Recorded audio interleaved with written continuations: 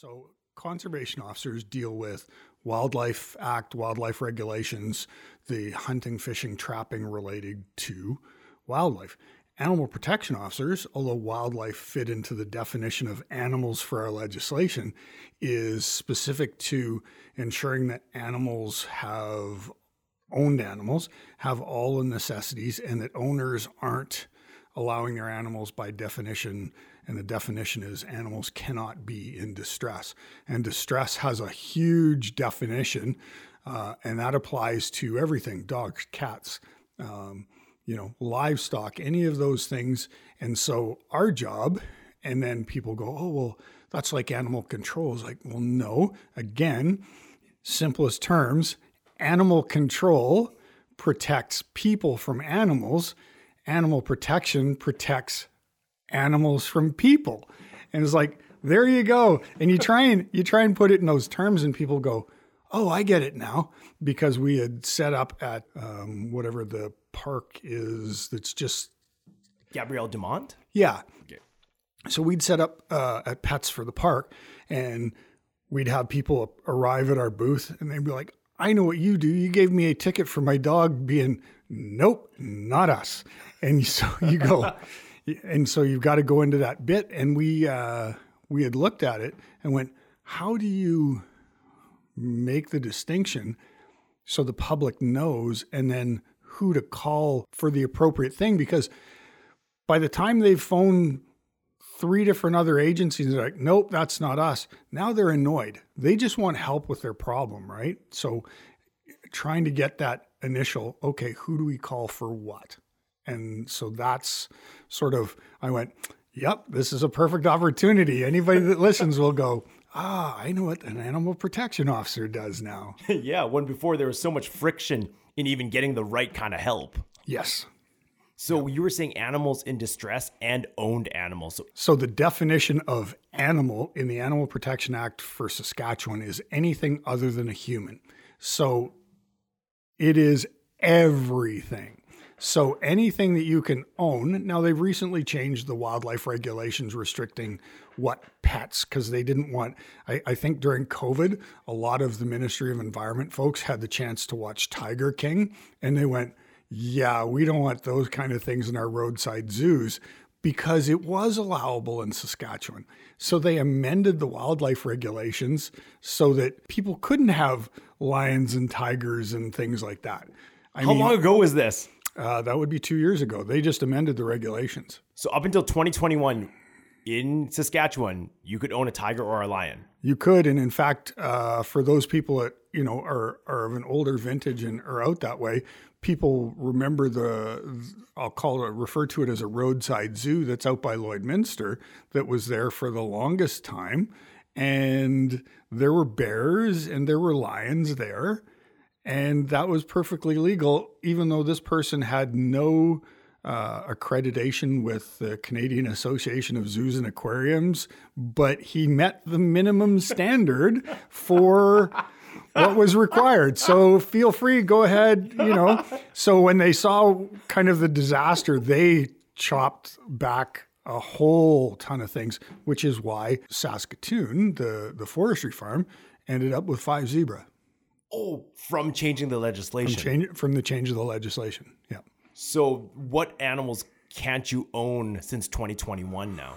Ooh, there's a giant list, which is really good, because now things that in the pet industry before have been kind of, they let it go thinking that this isn't a pet that requires, because you only have to feed a snake once a week and everything, and it doesn't require, when in fact, these things have very specific husbandry needs. They're coming from a tropical environment, so they need the proper heat and the humidity and everything else.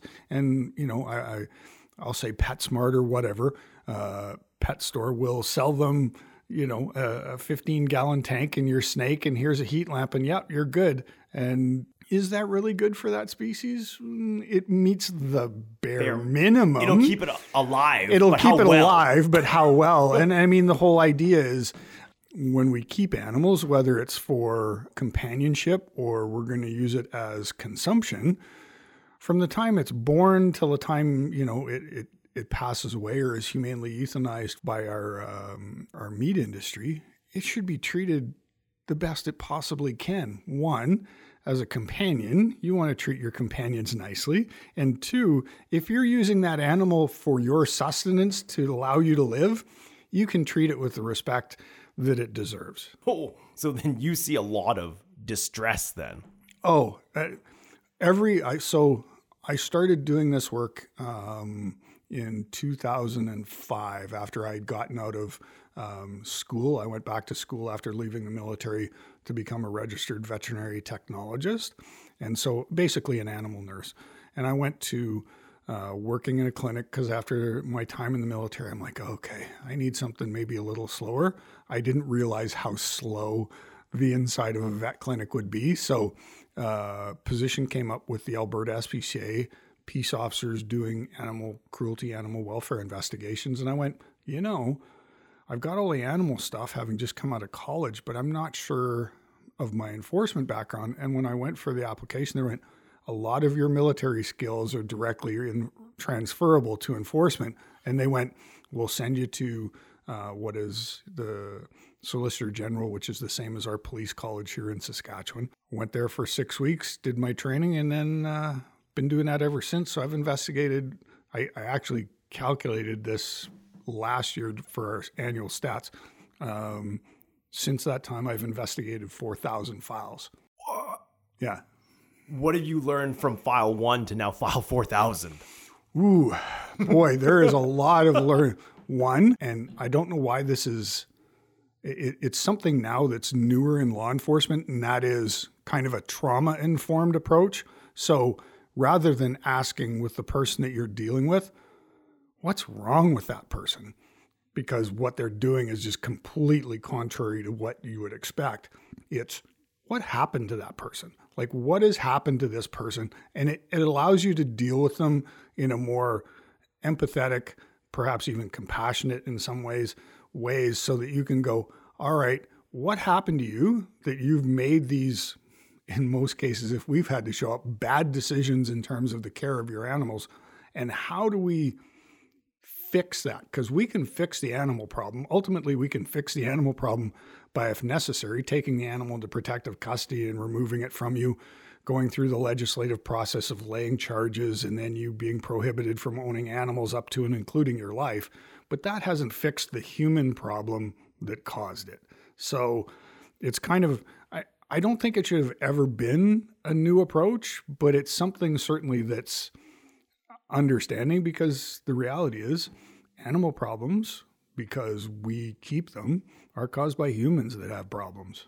Yeah, it seems before you guys were looking at the symptom, putting a Band-Aid on that. Now you're actually diving deep into what the cause is. Yeah, and we've actually worked really well with different agency partners. So it's got a weird acronym, but it's basically the Interagency Human and Animal Welfare Task Team. And it's essentially at the deputy minister level, where we started breaking down the silos, because the health authority, child protective services, public guardian, and trustee, everybody worked in their own silos, and they'd have animal issues related, but information wasn't being shared. And so now with that information sharing and allowing people to, especially the health authority with HIPAA and the privacy, they're automatically, we can't share information. It's like, well, if it's in the best interest of the individual, then it's okay. Right? Because it's for their health and safety. It's for their health and safety and their welfare. So giving us some information, if we've, suddenly gone into a situation where there's clearly mental health issues, where we've got, hoarding not only of animals, but possessions inside the home. You've got an extreme fire load where there's little paths where you can barely squeeze through. Well, with our Charter of Rights and Freedoms, as an adult, you're allowed to live at risk. That's okay. But when you suddenly become a danger to yourself or others by staying in that environment with the extreme fire load, the animals certainly can't be kept in those conditions, but it's okay to live at risk. So we could literally pull the children or the animals out of that residence, but the adult can stay there because you're allowed to live at risk. But then society has a duty. At what point is that risk too much risk? So then it generally falls on the mental health authorities, with the Saskatchewan Health Authority, okay, making that assessment, how much of a danger are they to themselves? And that's kind of where we've got that piece now, we're really starting to work on that. What do we do? Because we know there's not enough mental health beds in the province. So tiny baby steps. We're not going to solve it all this afternoon, but at least there's things there. All the agencies are aware of it, and now we're communicating about it. Yeah, well, having that interagency cooperation on top of labeling the problem, that's a great first step. Oh, definitely. Like, we had a situation prior to this where we had removed the animals from the home, but the people stayed there. And there was no intervention from the human services because they weren't deemed to be at high risk. And one of the people actually died from starvation in their own home in the province of Saskatchewan. And so we were like, okay, we took all the animals. We gave the information that we had some concerns about these individuals. Yeah, okay, we appreciate your concerns. Off you go. You've done your job. Now we'll take care of ours. And then we find out, mostly because we had charged the individuals, as much as you want an approach with, you don't want to criminalize a mental health issue. With our current legislation, the only way to do that is to put them through the court system, have a judge make an order that they can't own animals for a period of time, or a prohibition order, which prevents further victimization of the animals, which is what we want. It will speak to denunciation and deterrence for those people that are truly just evil and are doing it not because there's a mental health issue.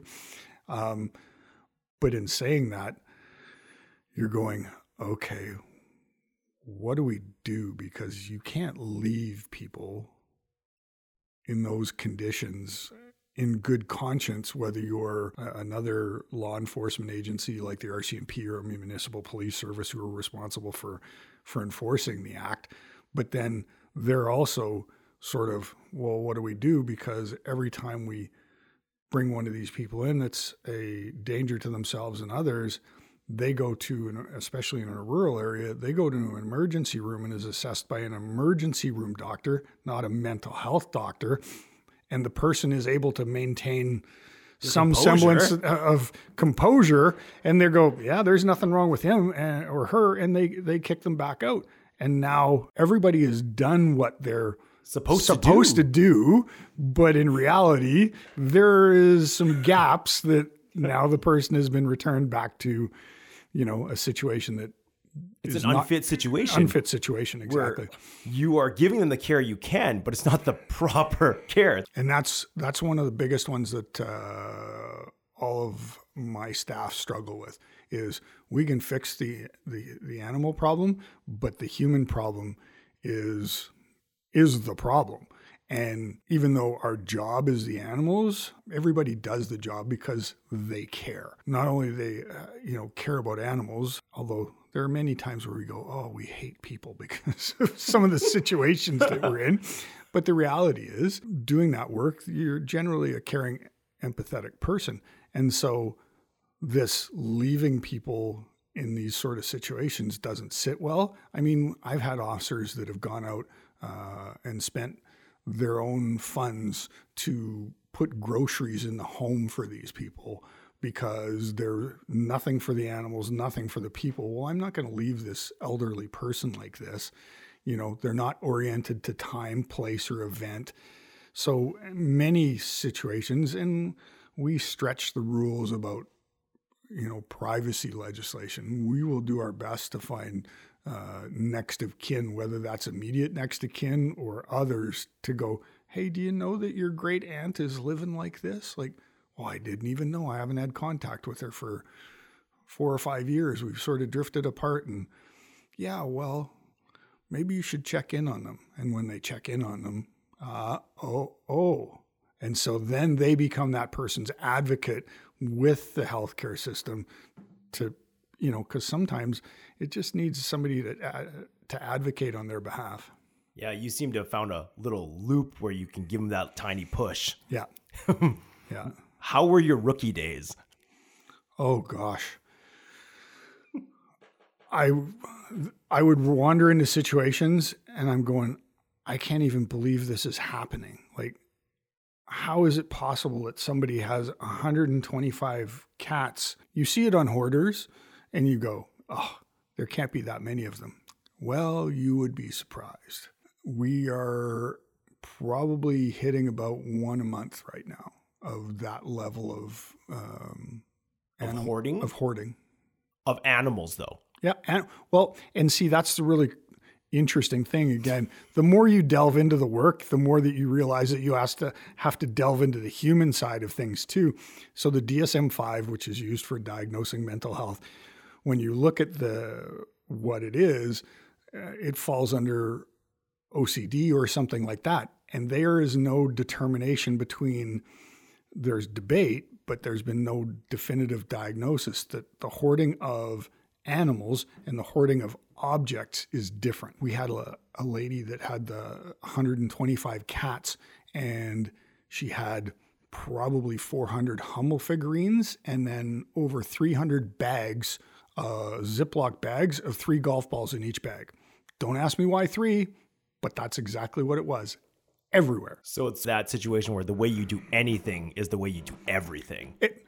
And I'm glad that you say that, because it's something that I echo to our staff. Is I'm like, it doesn't matter what the situation is. You do the investigation the same way every time. All the steps are exactly the same, whether you've got 1 dog, 120 cats, 400 cattle, it's exactly the same. It just, some of the pieces in the species change. So what are the primary calls you're being sent to? So primarily species that we deal with is dogs, and then cattle, which is not unusual because Saskatchewan has the second largest cattle herd in the country, and then horses, and then cats. And that's, it goes in that sort of one. And it sort of echoes the society's placement of value on animals. Cats, I can go to Kijiji and get a free cat tomorrow. Well, we're not going to get as many calls on them because the public doesn't place as much value on it. Dogs are a companion animal, and everybody loves their dogs. I think last stats that I had was, 54% of households in Saskatchewan had a dog. And then of course you've got the farming and ranching, which fits in, but where the value society places the value on the animal is where we see our most number of calls. So cats, dogs, horses, cattle. Yeah. So they call you, and what's a general concern you're being called for? Most of the concerns are conditions, and that is not having adequate food or water, adequate shelter. Interestingly enough, the legislation does too. We separate, so we can use today as an example. You can have a doghouse, which will create shelter, but depending if you've got a pit bull, if it's not insulated and heated, giving reasonable protection from injurious cold, those two things are separate. The shelter and the injurious heat and cold are separate, the way that we look at it. So making sure that all of those elements are there. But our biggest one is more neglect than actual physical abuse. There's a lot of times, and I'm shocked of, and maybe I shouldn't be, maybe it's just the way that I am as a person. If I'm going to get something or do something, I'm going to do a bit of research first.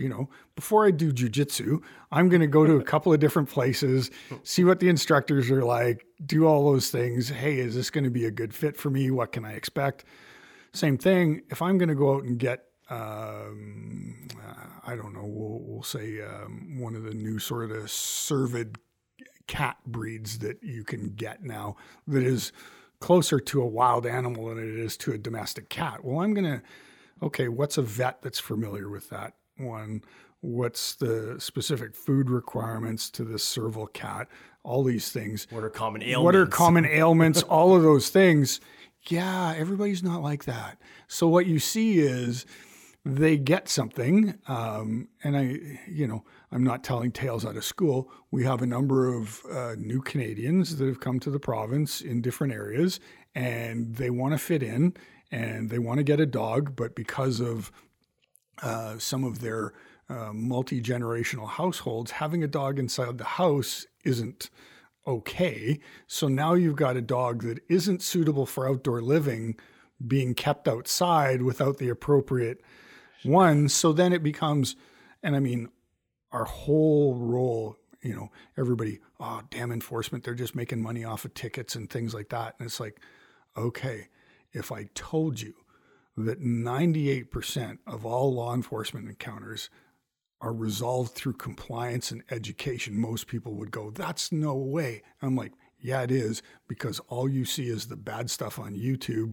or Facebook or on the news about you see the loudest voice out there. The negative interaction. You don't see that the animal protection officer showed up and said, "Hey, yeah, that dog needs a suitable doghouse. That's not suitable, and in fact, that dog's not even supposed to be. Isn't really a good outdoor dog.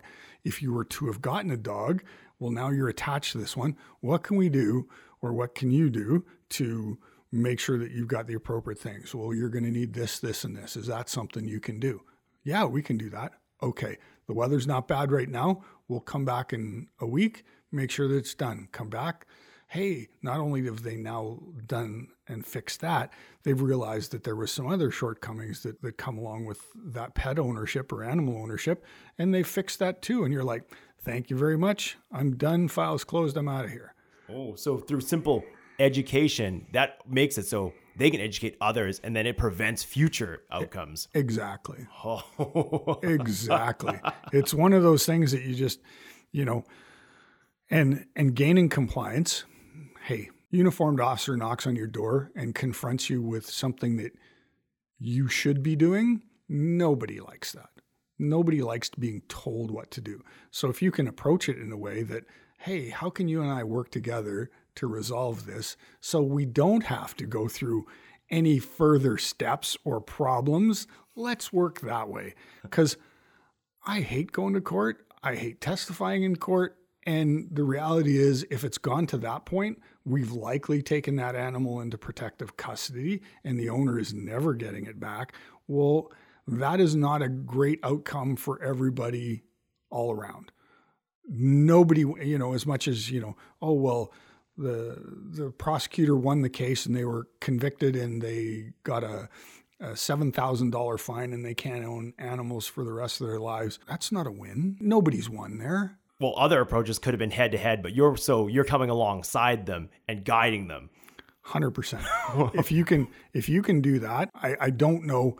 I know what was very interesting when I was doing my training. At that time, they had changed the Police Act in Alberta to be the Peace Officer Act because they had what were community peace officers, kind of a localized enforcement agency, so that they didn't have to rely on the RCMP, and then whoever the employer was could have input into what was being enforced. So if they wanted them to focus on more traffic safety stuff, they could do that. And so during that course, there was 4 older RCMP officers, and the government's decision at that time is if you'd been out of law enforcement for longer than 2 years, no matter how long you'd done it, to make sure everything's above board, you had to take the course over again. So you got these RCMP officers for 20 years. They've been doing the job, obviously retired. Now they're deciding, no, I want to do something else. They're now stuck in school learning everything that they already learned at depot. But boy, oh boy, when it came to the communications course and what we refer to as verbal judo, they suddenly realized that every fight that they had gotten into, a physical altercation with someone, was a result of their poor communication skills. And you just saw the light bulbs ding going off on these guys because, if I had just used my words better, I wouldn't have ended up into a physical altercation. Well, I don't want to be in a physical altercation with anybody ever if I don't absolutely need to be, or I'm forced into it. So if I can use my verbal skills and really, am I naive to the point that I am in many cases using the Jedi mind trick to get people to do what I want for the animal, but is it in their best interest? 100% I am. Right? Yeah. Well, it's a low intervention approach. Yeah. Like, I get it. I know it's going to be confrontational, and it's never, hey, it's Officer Ferguson. It's, hey, I'm Don with Animal Protection Services of Saskatchewan. And then if someone is pushing or is reluctant or is really giving me pushback, perhaps then they need to have a small reminder of where they are within the power dynamics of this encounter. And then Officer Ferguson comes out. But until then, as long as you're walking down the garden path that says we're going to get your feed tested or your water tested because your livestock are looking thin and, it looks like I can tell that you're feeding them, but their body condition would suggest that it's not appropriate or adequate. Hey, let's work with your herd health veterinarian, the livestock feed extension specialist from the Ministry of Agriculture to create a ration with the food that you have so that we can get these cows looking better. Because you know what? The better they look, the more weight they gain. If you sell them, the more money you make. So, win-win. Let's try that, right? You don't have to see me again. Yeah, and that's the other one, is you get that done, you will never see me again. And that's exactly it. How can I make this guy that's in a uniform on my doorstep go away as fast as I possibly can? Well, strangely enough, do what he's asked you. Do what's in everybody's best interest. In everybody's best interest, and then it's good. Shocker, but you run into those people that go, "I'm not doing what you tell me," despite everything. Nope, not happening. And you're like, okay, all right. Well, I can see that there's going to be non-compliance. And at that point, we've got a couple of tools within the legislation. One is a corrective action order that they must take that corrective action by a period of time, and we will follow up on it. Or if they are clearly going to be non-compliant and this is causing the animal to be in distress as it's defined, well, then I'm afraid it's getting in my truck or a bunch of trucks in the case of cattle. I'll call the cattle liners. We're rounding them all up. And they're going with me, and we're taking them into protective custody, and you won't have them returned until you've paid all the costs associated with the seizure and rectified all the conditions that caused them to be in distress in the first place. And with the way the legislation is, you got 5 business days to get that done. And those are your options. Who takes option 2? And that's the thing. I refer to it, and I refer to it with the staff all the time, is I'm like, this is a choose their own adventure. Like, they are choosing their own adventure. And people have said, oh, well, you're threatening to take my animals away. No. What I'm doing is I'm giving you consequences to your action or inaction. Here it is. Here's the information. We can do this, or we can do this, or we can do that. Let's not do that. Let's pick one of these two. Let's move down this road. Or... And if you go into, you take a gander into the Star Phoenix or PA Now or the Western Producer, and every story about Animal Protection Services is about how we had this gross overreach and everything else. Well, as an enforcement agency, until a trial is done and completed, and even after then, we're limited as to what information we can give to the public about an ongoing investigation. But the person that's being investigated can put whatever narrative they want out. Oh, they came and they did this and they did that. And there's a partial bit of truth to it. But what they skipped over was the step of, we'd been there 3 times before and provided them with education how to rectify these things and chose not to.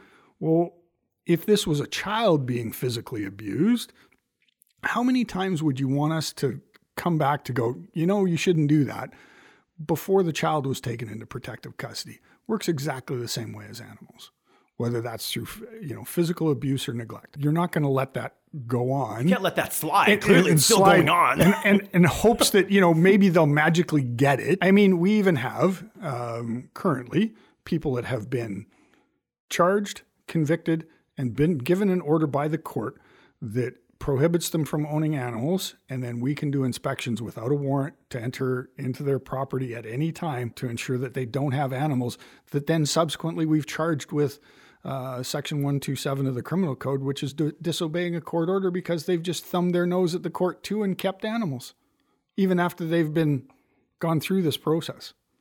And I'm going, with those people, other than further involvement with the court system and regular regular check-ins monitoring and too. check-ins. They're not going to change. Those people, for whatever reason, have chosen to not believe the animal protection officer, the veterinarian, who we generally bring as an expert witness on any of our search warrants where we are seizing animals, the courts, the evidence that was presented to the court, the judge that made a decision. They've chosen that they're not going to listen to all 5 of those different parties. What makes me think that just because now a judge has made that order on a piece of paper and they've signed it, that they're suddenly going to go, you know what? I better be a good law-abiding citizen now. This magic piece of paper. This magic piece of paper has made all the difference. So we know. And then, I mean, when it gets to hoarding, without intensive mental health counseling and help, we know that there's going to be 100% recidivism. As much as we take the animals away and do everything and have them get their house cleaned and all of those things, they're going to continue to hoard because it's a mental health issue. Yeah, well, it's a compulsion. It's a compulsion until they get the appropriate medical health. And right now, in many instances, they can do the assessment, but you can't force treatment on someone because the court realizes, much like an alcoholic, until they decide to change their mind, forcing them to go to treatment really isn't going to have the impact that you're looking for. So, getting that initial mental health assessment, getting that order so that we can follow up without a warrant so that we can ensure that, any animals in their care. One of the other things that's been included probably in the last, I would say 2 years, is a change in wording. So what's really unique and broad about some of the court orders is it's only limited by the prosecutor's imagination and the judge's willingness to grant it, because it says the judge may make an order up to and including not owning animals for a period of time, including life. Well, we can put anything in there now.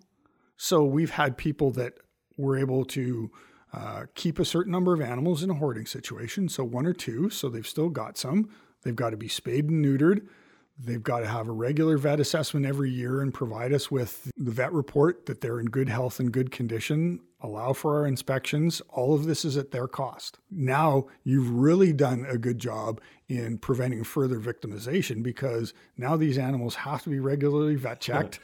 We can go check on them at any time, but we know that if we don't let them keep a couple of animals, they're going to go out and start accumulating more. So having 1 or 2 keeps them in that. So and then you're able to still monitor them. And we're still monitoring them. So it's a learning process every time.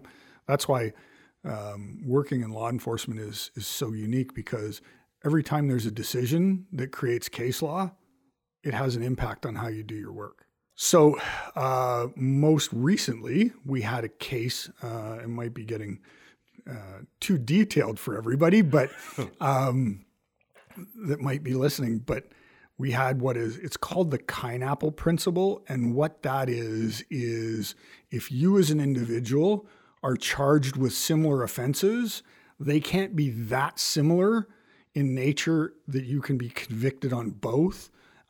Case example is the criminal code says that you can't allow unnecessary pain and suffering to an animal. Well, in the provincial offense of the Animal Protection Act, in an animal being defined in distress, part of that is the animal cannot be abused, in pain, suffering, or injured. So they were charged under both, and so the court upheld that they were too close together and too similar, but at appeal, the conviction criminally was upheld, which is a more serious offense, which is, that's good in this particular instance. But understanding now that if we're proceeding with something, and the other thing, part of the criminal one is there's got to be a mens rea, or what we refer to as guilty mind. So it has to be willful. Whereas with the Animal Protection Act, you just it's a strict liability. You just have to have committed the act or omitted the act. I don't have to prove that you did it on purpose. Whereas with the criminal code, I have to show that you willfully did that. And so it's much easier, a far less burden of proof. Like, how can I prove what's in Tony's mind? In reality, it's actually it's more simpler than you think. So if I've made an initial visit, And I've said, Tony, you need to provide more food and water to your livestock. You also need to put more bedding down because we're coming during calving season, and you need to put up more windbreaks. I go out there again, and you've increased the food and water, but you went, I'm not going to spend the money on bedding and windbreaks. And so now you've been informed, so I follow up, and you still haven't done those things. Well, now here's your corrective action order that says you must do those things. And then I come to follow up, and even though you've been received the corrective action order that says you must do those things, and you haven't done them, and I've collected the evidence of it, that is now willful. You have just proved the mens rea portion of the criminal code. It is easier than you think. That really is, yeah. Yeah. But it's all through education, though. And it all started out, here's the education. Here's what, I mean, the idea of telling someone to, for the cost of several bales of straw, to put that down for them to bed in because they're not now laying on the ice and cold ground. Well, they're going to eat less because they're warmer now. They're going to consume less feed. They're going to consume safer. less feed. They're, all of these things are good things. It's just, and you go, what happened to you that Let's see what the cause of this is. What is the cause of it? Why have you chosen this sort of course of action through the process? But that comes back to that trauma response now. Yeah. How long ago did you guys change that to the trauma response? We actually, last year, started doing with, it's through the Canadian Police Knowledge Network. So that is a large database that many of the police services throughout Canada use as an online education tool. So if I want to learn about, not that I would need to in my field of study, or field of work, but if you want to learn more details about conducting child welfare investigations, they've got an online, so open access to any information you might need. 40-hour course, just the bare bones. So say you've been moved out of, as a police service, you've been moved out of patrol, and now you're going to the child welfare unit, and those guys are busy doing investigations. And as your field training officer, they might not have time to hold your hand going through it. Hey, do this quick 40-hour course online so that now you at least have the basics when you go out with us. You can watch what to look for until you get up to speed where you can conduct those investigations yourself. So this police knowledge database, how often do you find yourself using it? We use the course with all of our new officers, and we do brush up work on a particular subject, even something as simple as courtroom testimony, probably every year. Through all of these courses you've taken, what stands out to you? Probably one that refers to the violence link. And that is the link between interpersonal violence and animal abuse, because there is a very strong correlation about what we see in the cycle of violence. And so a child is abused themselves in the home, or they see abuse, animal abuse in the home. As they grow older, they begin to emulate that. They become the abuser themselves. And you remember, it's a common sort of myth that's out there in the public that the trifecta of serial killers, where, they start out by lighting fires and then abusing animals and then abusing more vulnerable humans before they turn into serial killers. We now know that by the time somebody is convicted of animal abuse, they're already halfway through their violent criminal history. They just likely haven't been caught yet. The Calgary Police Service did a really good deep dive during COVID of their statistics, and 93% of the people that were either charged or convicted with an animal offense had 2 or more violent offenses that they had committed previously. So this is an extreme link. Oh, yeah, it is. It is a well-documented, proven link. So when I get other law enforcement agencies going, oh, you're the pet detective, just the animal cop. And it's like, there I am like Jim Carrey. Dun, dun, dun. Ace Ventura. Ace Ventura, here I come. Right? Because they treat you like the little brother. You're like, oh, you just, And so in reality, you can go to them, look, within this, there's so many things. And we've had a number of instances where what started out as an Animal Protection Act investigation has ended up with guns, drugs, human trafficking, all of those things, because once you got into the residence through a search warrant, we had actually gone there for a specific purpose related to animals. And we actually, by the time it was a large rural property in just outside the city limit. Well, it's within the city limits of Calgary, but it was still a rural property.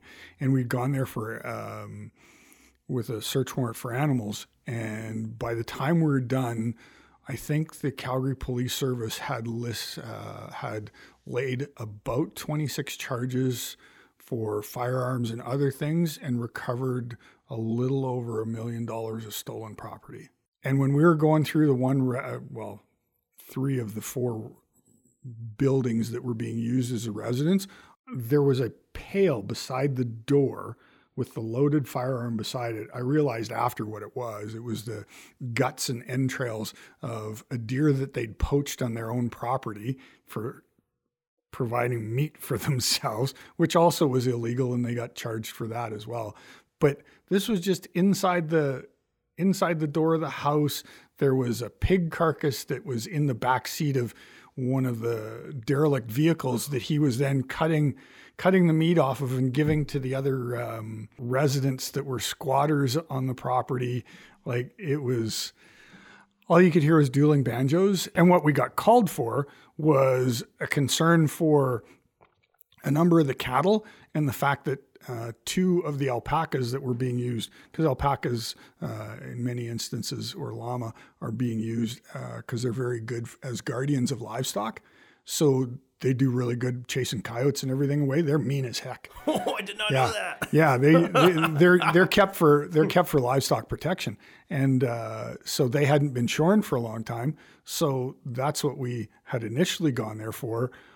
On our initial attendance, was met with zero cooperation, and clearly once we got onto the property to have a look around, like you can't just look around, but clearly what was in plain view caused some concern.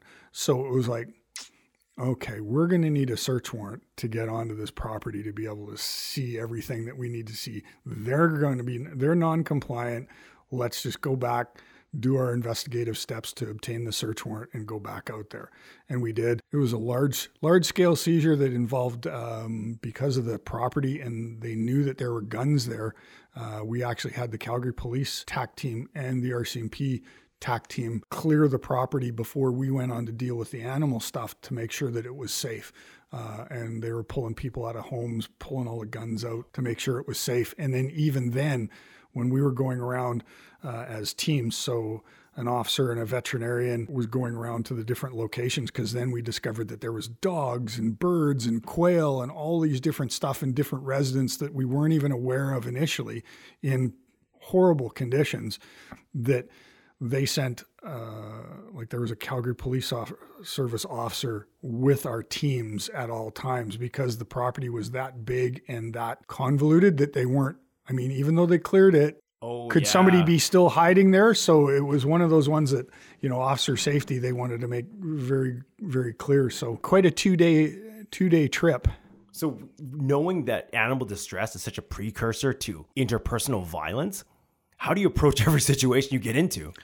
So again, officer safety is number one.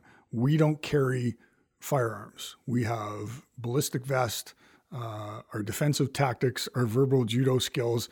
And if we don't get a warm fuzzy, it's come back with an RCMP officer or a municipal police officer that's got guns with them. Interestingly enough, most of those people, when confronted with law enforcement, and then they realize that we're not the police or the RCMP, become more cooperative, because they realize that it's an animal thing, and they'll deal with the animal thing to get rid of us so that there's no further scrutiny by law enforcement for drugs, guns, and everything else. All the rest of the stuff that could be in the home. Because if we just do what we tell them, they'll go away.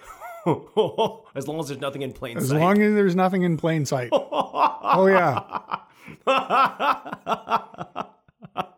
So you were saying that going to the vet side of it or the animal side of it was not as slow or as slow as you expected? What do you mean by that? So after coming out of the military, I had gone and done some things and been involved in some things where, I wanted things maybe a little bit slower in my life, maybe a little less dangerous, maybe a little less adventurous or trauma-inducing.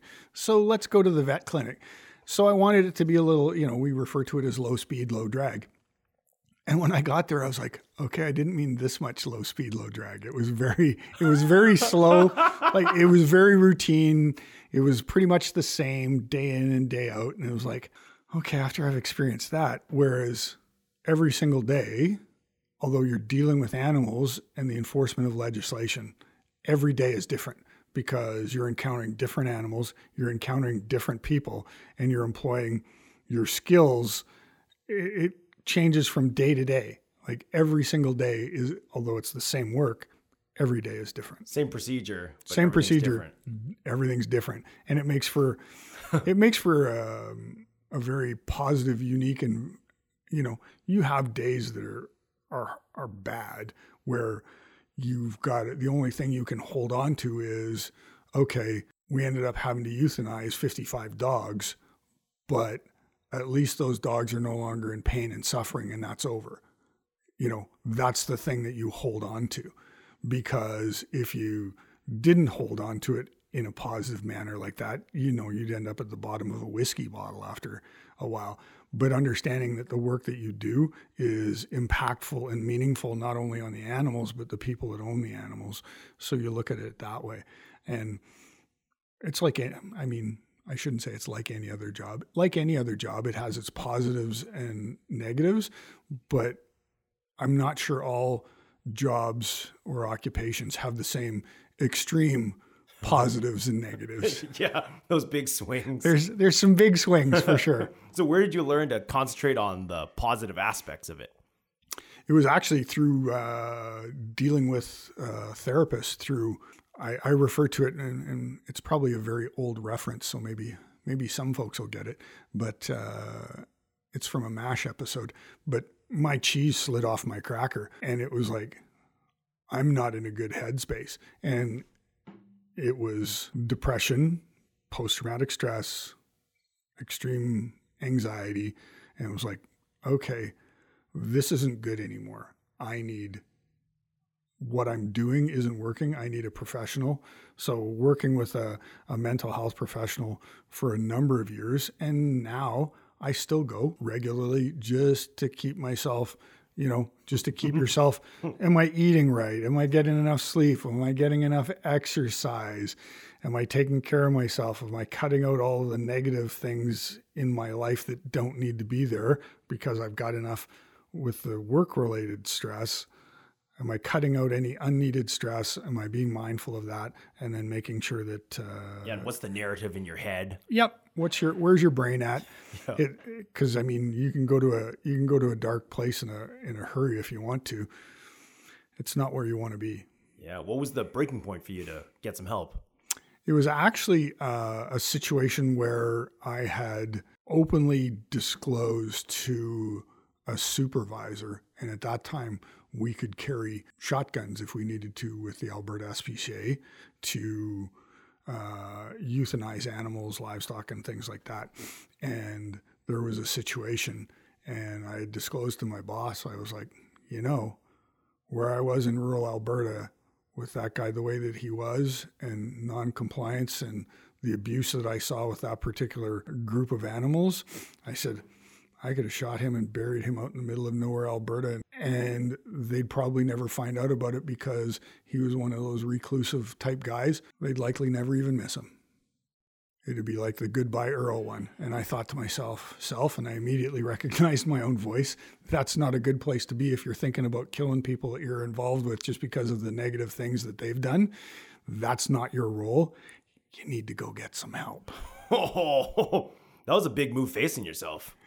It's scary. Like, as a soldier, I understood the idea of using a firearm to kill someone else. There is a purpose behind it, and we can have a bigger debate some other time about that.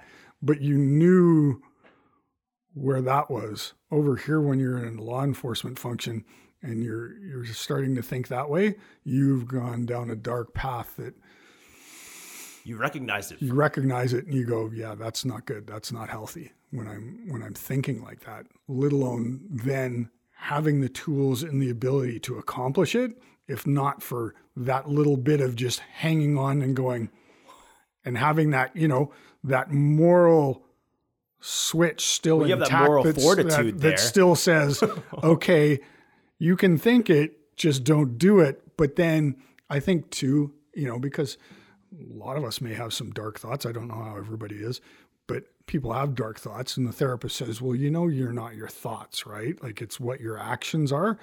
And she had said, do you think that maybe you disclosing that to your supervisor at that time was actually a cry for help, that you realized that you were in that bad spot? And I went, you're probably right, because I could have kept that to myself and kept doing what I was doing and got angrier and angrier and angrier. And she's like, no, that was one of those ones where you somehow recognized that, because she said, once you disclosed that, they had no choice but to make sure that they sent you to see me. Yeah. Kind of a must do, yeah. But she said, at least you realized it. So it was good. Put that in the logbook so they have to address it. Yeah, that's not really something that we can pretend we didn't have a conversation with Don with. Oh, I have. What do you mean he went postal and killed 5 people on a call? I have no recollection that he disclosed anything before that. Yeah, no prior knowledge of this. No prior knowledge. Yeah, they pretty much have to be addressing that. Yeah. So what made you join the armed forces to begin with? Run away from home. I was 17, so at that time your parents had to sign you in. I was done with school, although I did well in school, didn't care for school, and I wanted to do something different. And so it was like, hey, what can I do? And my mom wasn't happy about it, but my dad was like, let him give it a try. So they signed me in. And what it was back in that time, in 84, it was called the Youth Training Employment Program. So what they would do is, rather than fix you into a 3-year contract, it was an 18-month contract. So they're not, either party is not losing anything if it doesn't work out. And so I went, well, geez, guys yelling at me at basic training and turfing my clothes around and everything else is no worse than dealing with my father at home. In fact, it was a cakewalk compared to other things. So yeah, this was simple. And I said, I'm going to quit when I stop having fun. And all of a sudden 20 years had gone by and I was like, well, gee, I guess I got to look at maybe getting a career now. Cause what do you mean? You were in for 20 years and what made you decide you need a different career? It was another thing where I also had come to the realization, mental health wise, that needed to do something different. There were some significant challenges with different deployments. And I was like, yeah, I mean, I did leave probably, what would it be? It would be almost a year to the day after September 11th, because I knew what the ramp up and everything and deployments to Afghanistan and everything were going to be like. And I was like, yeah, I'm not doing that. I've already done this over here and no, not going back. It was real and it was nice, but it's no longer real nice and it's time to move on. Yeah. You said while you were having fun, what was the most fun aspect of it? Oh gosh. The camaraderie. There's people that I hadn't seen in probably 15 years that we had gotten together with, and it was like a day hadn't gone by. No time had passed at all. No time had passed at all, because you have that common bond with some of the difficult situations that you've gone through, and with someone that only someone else that has done that can understand. Like, you can tell a spouse or a friend about it. Unless you've had that shared experience, you don't get it. Yeah. And you knew what these people are made of. Oh, yeah. You knew they were there for you, and you were there for them. Yep. Yeah, 100%. What was the scariest part? Overcoming one of my greatest fears. And that was my fear of heights. I knew at that time, before they disbanded it, the Canadian Airborne Regiment was the number one unit in Canada. They were responsible for the defense of Canada. They were the quick reaction force. These were basically the Navy SEALs of the Canadian forces before we took over Joint Task Force 2. So, all right, well, I'm a keener. I want to do keen things. I better be at the best place. But you've got to jump out of airplanes to do it. But you're scared of heights. So how'd you like to do this? And so ended up going to, at that time it was in Edmonton. It's in Trenton now, the jump school. Went to Edmonton and managed to fake my way through the second week, because the second week you do what is referred to as the mock tower. And the mock tower is a mock-up of the aircraft, and you're set on cables and you jump out of it. And it is set at psychologically what is described as the height of optimal fear. And this is where if you aren't going to jump from this height, you won't jump there. It's about 33 feet. That's kind of that's the threshold. That's kind of the threshold that they've height of optimal fear. Yeah. And so I managed to throw myself out of there the requisite number of times to pass. The nice thing is, and I think it's something that I thrived on in terms of structure, is the Army is nothing but structure. So they reduce everything to a drill. So I'm just following along. Okay, you do this, you do this, you do this, you do this. Okay, I can do that. I'll just make sure I kind of close my eyes and they don't see that I'm closing my eyes when I'm jumping out, because they'll fail you, right? Because you got to know what's happening when you're jumping out of a perfectly serviceable aircraft, right? Right, yeah. So, and it's one of those ones that, we still joke.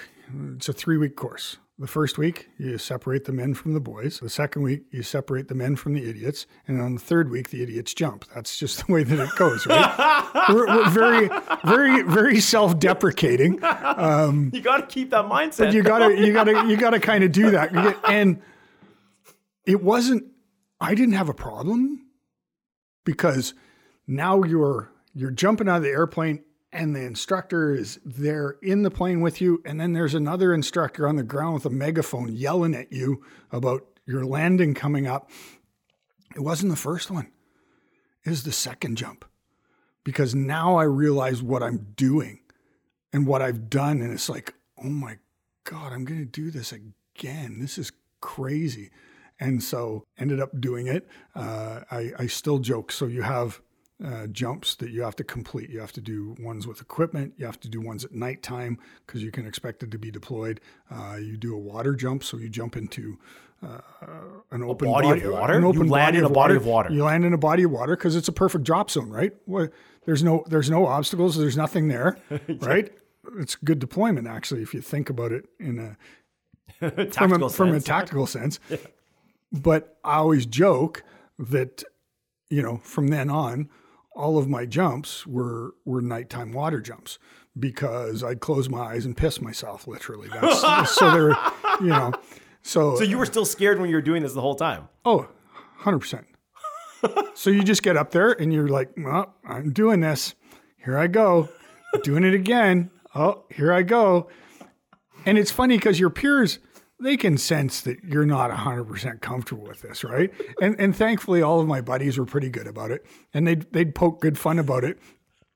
But they knew that it was like, oh, he absolutely hates this. There's guys that absolutely loved it. They volunteered for more and everything else, and I'm like, oh, and they're all excited because we're going to do a jump out of the American aircraft that we're coming up doing an exchange. And they're all excited about getting to jump out of the big Starlifter. And I'm like, oh, for crying out loud. So what makes the Starlifter something you want to jump out of? It's a big jet plane that is probably, I think at the time, it was 2 or 3 times as big as the Hercules aircraft that we used. So instead of having people on either side of the plane, you got people on either side of the plane, and then rows going up the center of it as well. You can deploy like basically 3/4 of our unit could fit into one plane rather than the 12 planes that we needed to fit everybody if we were doing a mass jump with the Hercules. Yeah, it was. That's a lot of people. Yeah. How do you keep organized? It is, again, the military is absolutely amazing at structure and standing operating procedures and guidelines. Like I still have the Airborne Regiment. It's an aide de memoir. So, in case you do it, and they have a section on patrolling, and in there, and everybody also should be trained so that it's basically next man up. So you should know what the next person's job is to be able to do that. But in the aide de memoir, they have what is referred to as a stream crossing annex. So how you will cross a stream as a small 3-man patrol, how it will go from start to finish. And then you practice that, and then it's right in there how you will do it if you come across a stream of a certain size. It's all procedure. Now, the nice thing is they changed it from a standard operating procedure to a guideline because they realized that keeping something that rigid could create some problems. You still have to have that human factor and some changes to the environment that, we don't need to do it absolutely this way. If it's really close and we tweak it like this, it allows for that human component to make decision making. And then they started doing things like, the risk effective decision making courses in our leadership courses and things like that, so that there wasn't this old Cold War soldier automaton that they just do this robot, right? You got to do some thinking of your own. So too rigid means it's easy to break, though. Exactly. So now it allows for a lot more flexibility, and it did too. Certainly more. We saw that progression from the time that I started in '84 to the time that I left in like 2003, 2004. You saw quite a progression that's there. In that time, they even started allowing women into the combat arms trade. Oh, so you were there for that transition then? I was there during the transition. How was that? Interesting. Really interesting. It really made me look at standards for the future. Is there some serious repercussions if you lower standards to accept individuals or people into a group that are not meeting those standards? Yeah, well, with a high consequent occupation. It's not a good thing that at one point, to pass my fitness test as a 30-year-old man, I had to be able to do 12 push-ups. You lowered a standard. What? Yeah. You have lowered a standard to the point where... Push-ups. 12. 12. Ooh. Those are the people protecting you and your country. Okay. Right? So there's some, there's some things, and I get it, but you shouldn't change things that significantly. God, Shelley Harris, she's probably my best example. Jesus, I wouldn't mess with her. Shelley had no problem meeting any of the standard, right? But nobody lowered the standard for her. She rose up to the standard. She was capable of doing the standard. She was capable of surpassing the standard in many cases that her male peers were doing. Okay, that's fine. But now, if you start bringing some others that aren't meeting that standard, you change the dynamic of the team. You change the dynamic of the team and everything. And it's like, and people realize it too. Yeah, I feel you on that. Yeah. What surprised you when you first started jumping out of planes? How quiet it is. So once you think that the plane is zooming by and you're dropping out of the tail end. So the plane is well gone. And the minute you're dropping, and the only thing that is holding you up is a big bag of silk filled with air, but it's so super quiet, right? So it's quite peaceful when the canopy is open. Yeah, once the canopy's opened and you've had that, that little gut check of, because we're doing it's a static line, so you're tethered to the aircraft and it opens your chute for you automatically, but there can always be an issue that it might not open, right? That's why you have a reserve chute.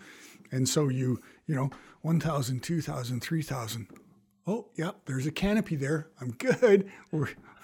Lines aren't tangled. Now I've got to worry about is breaking a leg on landing. We're good.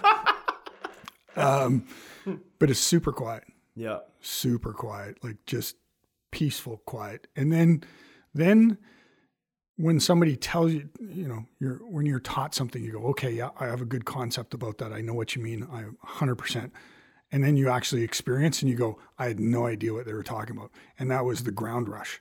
They're like, okay, from a certain height, you don't notice how quickly you're actually falling until you get to about 25 feet. And then it's like the ground rushing up towards you. And you're going to want to reach with your feet, but don't, because you'll break your leg. And you think, oh yeah, no problem. I've got that, no problem. And then it's a problem because you go, oh, that's coming up fast. And you either want to lift or you reach. What are you supposed to do with your feet? And both of which are really bad. both have negative consequences. You just need to go, okay, feet and knees together. Right. Land on the balls of my feet. Roll. I'm good. But yeah, it's a unique experience for sure. Like especially very different from, the civilian parachuting world where you've got the square canopy and you're following at a certain bit where you basically, when you're landing, you're jumping off of, like stepping off your bench there. Well, with the round military parachute, you don't want to be staying in the air too long because despite what the Geneva Convention says, people will shoot you if you're up in the air. So they want you to get there as fast as you possibly can. And so there's a lot of us that still have, knee, lower back issues after years of doing that work. Because the descent is so much quicker than the standard civilian. Oh, yeah. I mean, I can give you if you want, we can go after this and have a quick check. You've got a 1-story house, right? Yeah. Just go jump off that roof because that's how soft the landing is. With your parachute on? Yep. What? Yep. Every time. Every impact? Yep. Now include in that, you got everything that you need to survive for the next 3 weeks, including beans, bullets, and water.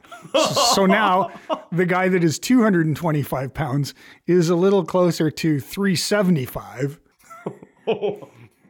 So you actually have to land in a specific way. Yep. Or else you're going to hurt yourself. Yep. It's still drilled into my brain. You land on the balls of your feet, and then you angle calves, thighs, buttocks, and as you roll diagonally across the back. Oh, yeah, to dissipate some of the force there. To dissipate some of the force. Standard stuntman stuff. Yeah.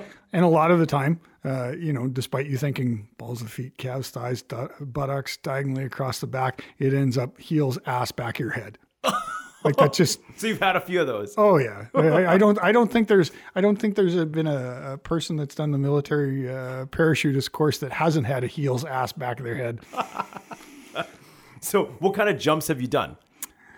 So we did water jumps in Kingston, night jumps. We did get, because we were getting prepared for a particular deployment, we did get authorization to jump at what is below minimum safe levels. So normally it's 800 feet is the lowest that you can jump, because by the time it opens, the speed at which you're falling, and then the time it takes for your reserve to open, it's about that.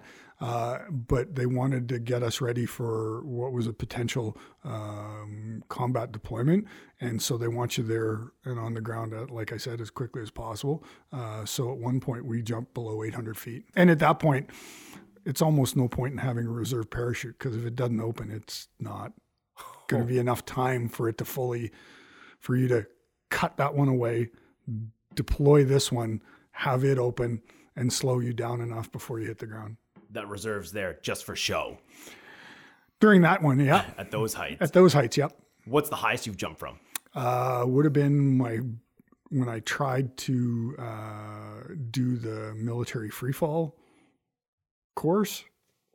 And so that I didn't jump. I was in the plane when they did their jump first, and then we went down to 3,000. But those guys with the military free fall were doing regularly 12,500 feet. What do you have to take into account when you're going from that height? Oh boy, that would be I'll hook you up with probably one of the best guys for that. He's an amazing guy, and he transitioned from the airborne to the JTF-2, the Joint Task Force, the Tier 1 operators that took over the counter-terrorist team. But he's a military free-fall guy. He'd be the best guy to talk to about that. We'll have a conversation someday. Yeah, Sean Taylor's amazing. Yeah. He's one of those guys where, when you're in that unit of the best, and then you've got the guys that are the best of the best of the best of the best. He's in that category. You realize there's levels to this. There are levels to this. And you go, I am not him. He's like, I am not him. All right. So you transitioned over to animal protection. Yep. What is the best part of your role, and what is the worst part? Interesting, because I have said that this is the best job that I've ever had and the worst job that I've ever had. Start with the worst. You unfortunately get to see people at their worst, and then animals in their worst conditions. So that would be the worst of it. The best would be that the work is impactful, meaningful, and when you do, much like, paramedics, they go out, they collect somebody, they bring them back, they get them to the hospital, and then are on to the next thing. And they don't know what the end outcome might have been for that person. I'm hoping that it's similar, but when we get the opportunity to see the outcome, particularly with companion animals, cats and dogs, to see the outcome of this animal then, being nurtured back to health in a new home, and how it's thriving, and how the people that own or its caretaker now are just loving on it and caring for it, you go, okay, that's a win. That lets me deal with these bad ones over here. So you get the opportunity. We have a big board at work with before and after pictures, if we can get them. So you see things before and after, so you can hang on to those stories, because they don't always turn out that way. So you always go, yep, that's a good win. We'll take that. We actually have a jar as well. It's a bead jar. And so every animal that we've taken into protective custody by color, it's color coded by species. And so then it's a physical representation, because you can get lost from going to call, respond to investigation. Sometimes. That now you have a jar that has a physical representation of, like, holy cow, look at all the good that we did. So yeah, just those little steps you've done every day, the little grind. Exactly. Yep. Whose idea was it to have that jar? That's a good question. I know they had come to me and said, what can we do? And we had done the before and after board, and I actually found it, and I showed it to our lead animal protection officer. But I found it was something that the Nova Scotia Humane Society, who has their animal protection officers within the Humane Society, had done. And I went, I think that would be a good idea for us. And I ran it by her, and she was like, yeah, that's a good idea. What are the changes you've seen since that jar's been implemented? People are invested in it. Even the operations staff and the dispatchers and everybody is like, okay, well, so-and-so took 6 dogs from a property today. Did somebody put the 6 beads in the jar? Oh, I didn't. Okay, well, let's make sure we get those beads in the jar. So it's actually, I think, given people to be even more invested in seeing the good work. And then not only that, when you typically would have disconnects with, the dispatcher is just dispatching the officer out to the call, and the operations assistant is just responsible for the office and HR stuff and everything. They don't always get to see all of that stuff, so they don't get to be a part of the good work that's done. But they will certainly, especially the dispatchers, from people calling in and making the concern, will hear about how bad things are. So they don't always get a chance to see that. So it gives them the opportunity to share in that sort of positive outcome and positive vibe of the situation. Yeah, that everybody can be on the same sheet of music. Yep. So you have dispatchers, and so what are the roles? What do they do? So communications officer, we've changed the term dispatcher to a communications officer because they're also qualify as an animal protection officer. You'd be shocked at the number of people that call in and go, automatically want to make a concern, but they just think that person on the end of the phone is a minion. I want to talk to an animal protection officer. Well, if you call any other enforcement agency, can you contact the direct patrol officer that's going to be out and doing the call? No. Why do you think we're any different?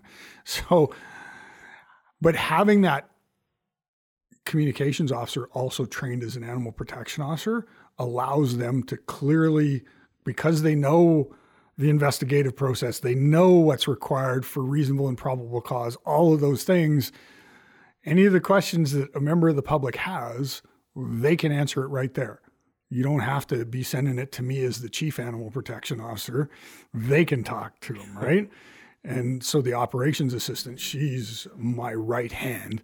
Like, she covers payroll, HR, statistics. When I have budgeting questions that stats wise, I'm like, do you remember what? Yes, I do. She's like a savant. She just has that stuff and away it goes. So yeah, it's taking super care of business. Definitely. Yeah. And then you've got a lead APO who's the lead animal protection officer who does essentially, when we have new officers, does the initial field training for them, and then we'll ride along with them to ensure that they're okay before we cut them loose to obviously do investigations on their own, and then the rest of the animal protection officers. So you're saying those worst parts of your job, how do you recover from those days? You go to jiu-jitsu and choke your friends out, or try to.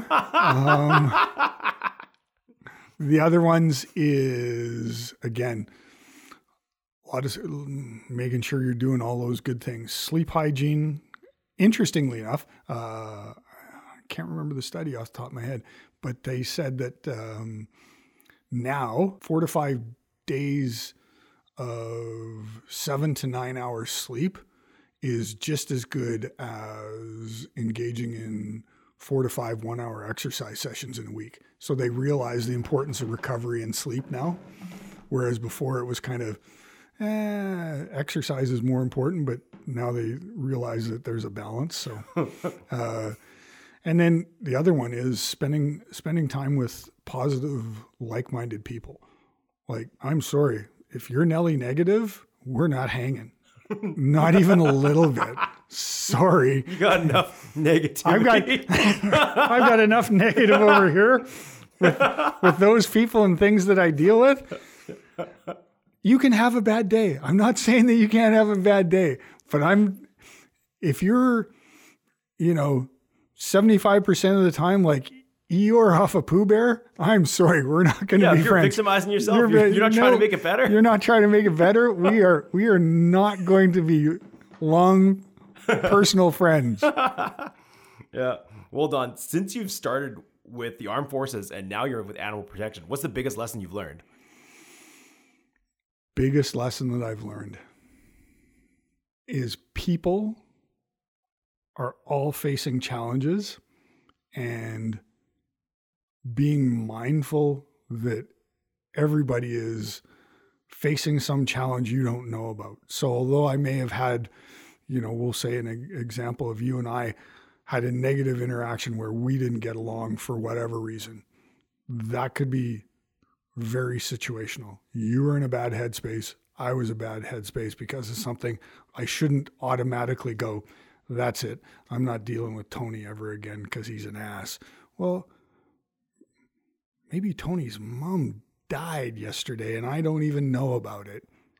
I need to be a little bit more. One of the things from being a young man to now is having a little bit more grace with people. When did you figure that out? 40, I would say 45. It was when I realized that the relationship with my dad, despite trying to reconcile and try and build a relationship, wasn't going to work. And it's okay, even if it is family, to not have that negative influence in your life, but still when interacting with them, holding on to any grudges, resentments, and all of those things, it wasn't hurting him. You're drinking the poison, man. It was me. I mean, he was living rent free right here, right in the top of my head. So it was like, no, you don't need that. And quite honestly, nobody needs that. But if you've still got to interact and communicate and deal with that person, you can still do it with the humility and grace that's not negative to you and not negative to them either. Because you don't need to punish them because they're not even going to understand that that's what you're doing. Yeah. And that could really leach into other aspects of your life. Exactly.